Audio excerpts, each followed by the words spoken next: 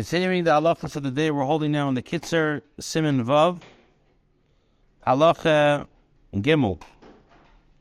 It's forbidden to utter Hashem's name in vain. Whoever utters the name of Hashem in vain is over a mitzvah haseh, as it says, as Hashem alikecha tira, you shall fear Hashem. Also, it's written in Sishmar, if you do not fear Hashem. So, including in the concept of fear is not mentioning His great name except in praise of Him or reciting a bracha whenever required or when studying Torah. You should fear and tremble when you mention Hashem's name, but again, you should not utter it in vain. This not only applies to the Shem HaMiyuchad, but includes all names that are ascribed to Hashem. It is not only forbidden in Hebrew, but it's forbidden in any language.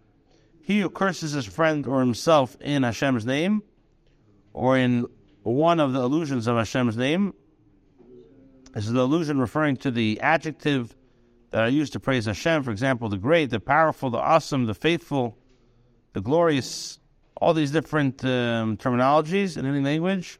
So he gets malchus.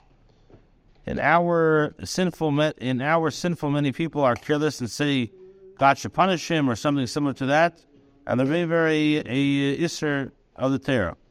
One curses without using Hashem's name or without the allusion to him, or if the curse was implied from something else that was said. For example, may that person not be blessed by Hashem, or a similar statement, even though there is no penalty of malchus, but it's still an isser.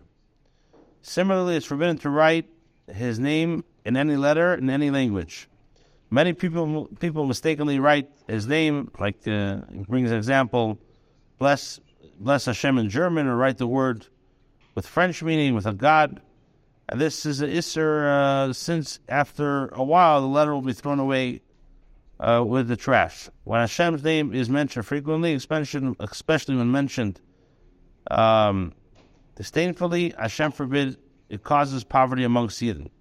Wisdom and effort are required to halt this practice. Now, when saliva accumulates in your mouth, you should remove it and then say Hashem's name, and not say the name and then spit. Similarly, when kissing the Torah, remove any saliva before kissing the Torah, and not afterwards. So when you wish to mention the name of Hashem, you should say the word Hashem, and not, as common people say, Adli Shem, because this reference is undignified when referring to Hashem. Okay, one more halacha. You have to be careful. A person must be careful never to recite a bracha in vain, God forbid, or cause yourself to recite a bracha which is unnecessary. If you recited a bracha in vain, or if you utter the name of Hashem in vain, you should immediately say, Baruch Shem Kaveh Malchus Le'olam Va'ad.